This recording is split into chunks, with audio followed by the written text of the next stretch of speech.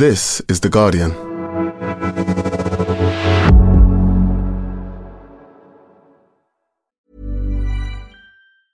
Tired of ads barging into your favorite news podcasts? Good news. Ad-free listening is available on Amazon Music for all the music plus top podcasts included with your Prime membership. Stay up to date on everything newsworthy by downloading the Amazon Music app for free or go to amazon.com/news ad free. That's amazon.com/news ad free to catch up on the latest episodes without the ads.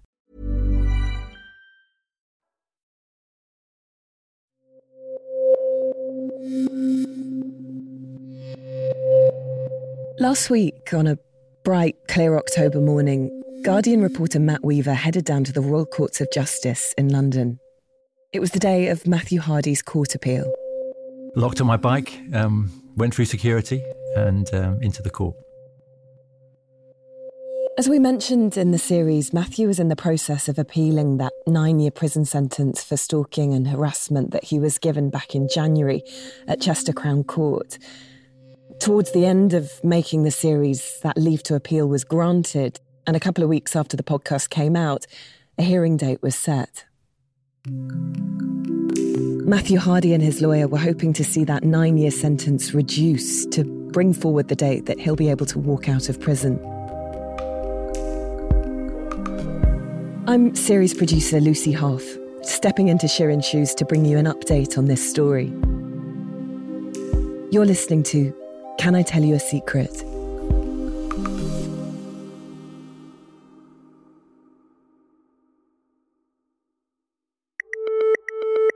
Thank you so much for joining us. No problem. I caught up with Matt Weaver the day after the appeal. It's quite an odd setting for a case about cyber stalking and Snapchat messages and Instagram and so on. This is the Royal Courts of Justice. It was a sort of, oak panelled room with 3 judges, appeal court judges in wigs and their clerk in a wig. But apart from that, everything was being conducted by video link. Matthew Hardy himself appeared from jail on a video link. His lawyer was also there on another feed. A lawyer for the Crown was on another feed. So it was sort of this sort of Victorian setting on the other, and this very much sort of 21st century setting, being played out in front of them. Bar the judges, Guardian reporter Matt was the only other person in the courtroom that morning. There's a rail strike and everyone else is there virtually. I wanted to know how Matthew seemed to be doing on the video screen. Yeah, he was sat in front of a prison table with a page of notes that he looked down at them quite a lot. He looked nervous. That's the sort of main thing that I was trying to think about. What's the best way to describe him? Nervous, anxious. His immaturity was referred to in the courts a few times, and he does look very young for a 31-year-old now. Apart from his forehead, he's got a very furrowed brow, which he kept sort of scrunching up. The hearing began first with Matthew Hardy's barrister. Because Matthew pleaded guilty, he can't appeal his conviction. But his lawyer stood and appealed for the sentence to be reduced, describing the 9 years that he was given as manifestly excessive. These arguments were on the grounds that the original judge hadn't sufficiently taken into account the fact that Matthew's autistic and has a learning disability. She made the argument, again, that his crimes shouldn't be classed as the most serious Category 1 offending. After Hardy's lawyer did her bit, we then briefly heard from a lawyer for the Crown who asked the appeal court whether he said he agreed with the decision, the original sentencing, unsurprisingly, he said, and asked the judges, would you like me to go through the reasons why? And they just sort of cut him off and said, no, it's all right. So he appeared for virtually 2 minutes. And at that point, the procedures were adjourned. The court rose, which in this case was just me in the court. They all went back behind a door and then appeared 5 minutes later with their verdict. And what was that verdict? It was delivered by Mrs. Justice McGowan on behalf of the three of them, and she began by going through details of Hardy's offending and the impact on his victims. I'm interested to know more about what she said about his offending. Yeah, I was quite surprised that, given that this has already happened in a lower court, that she went through for about half an hour talking about Hardy's crimes and sort of recounting them. She detailed the crimes against the victims, who she referred to by initials. She went through in quite a lot of detail. The first one she mentioned, she referred to by the initials JC, who she said that Hardy initially contacted via a fake Instagram account, asking her if she could keep a secret. Then she said it became more persistent and sinister, in her words. And on one particular evening, JC received 72 telephone calls from an unidentified number. And when the phone was answered, the line would go silent and she would hear someone breathing in the background. What I'm getting from that is that there was a lot of reiterating of the severity of his crimes, which is something that the judge in the original ruling, of course, did as well. Does that strike you in any way as being unusual? Yeah, I just usually in a Court of Appeal thing, it's all just points of law, and this one was very much more about the impact on the victims, which is very odd for appeal court judges to be going into.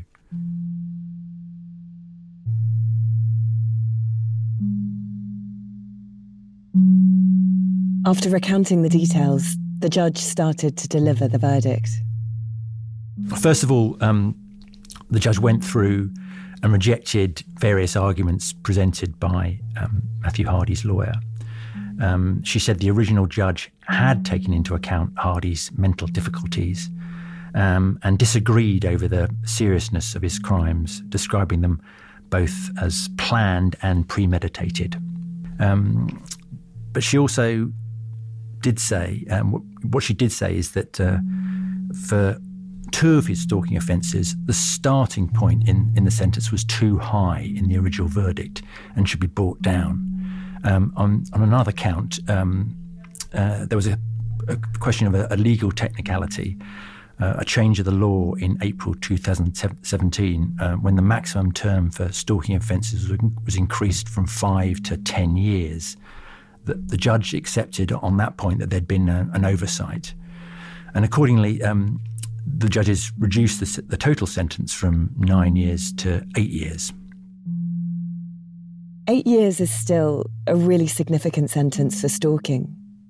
But it's also 1 year less that Matthew will be spending behind bars, and it means he could be coming out by 2025. His lawyers might have been hoping for longer, but in technical terms, they've won the appeal, even if by a small margin. What's your reaction to that? And what was the reaction in the courtroom as that came down? The judge sort of rattled through this, the revised sentence quite quickly at the end of her summary statement. At that point, they retired. The clerk of the court stood up and, addressing Hardy, said, your sentence now is 8 years. Your challenge has been successful. I'm sure that didn't feel successful to him and his lawyer, just a 1 year reduction. And when I was looking at him carefully, when that was read out, he showed no particular reaction. It's sort of quite a cliche of kind of court reporting that the offender showed no reaction, but he didn't. He just got up from his prison table and left. Right. Well, Matt, thank you so much. Pleasure. It's an interesting case. So Matthew's back in his cell in the Category B prison where he's being held. None of his victims were in the court. but a few have got in touch since the verdict. A couple were not at all surprised, but others are pretty shocked. As this appeal approached, we were all aware that for both sides it felt like one final hurdle, one final door to close. And now there's a clock ticking towards 2025.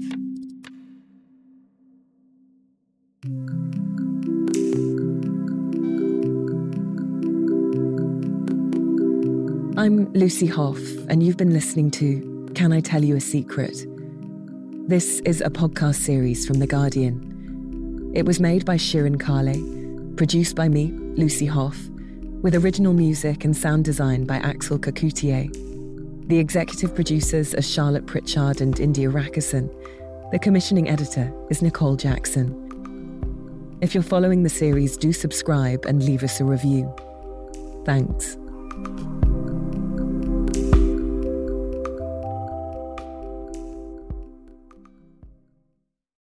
This is The Guardian.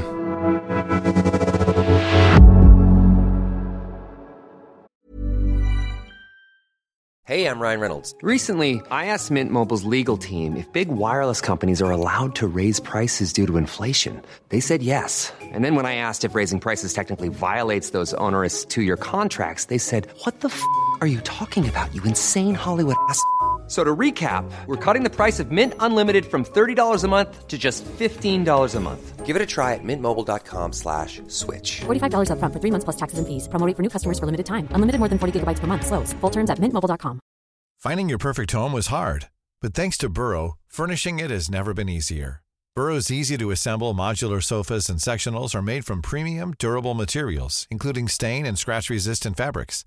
So they're not just comfortable and stylish, they're built to last. Plus, every single Burrow order ships free right to your door.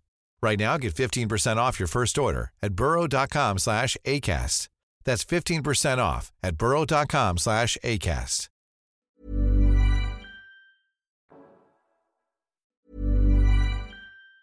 Tired of ads barging into your favorite news podcasts? Good news. Ad-free listening is available on Amazon Music for all the music plus top podcasts included with your Prime membership. Stay up to date on everything newsworthy by downloading the Amazon Music app for free or go to amazon.com/news ad free.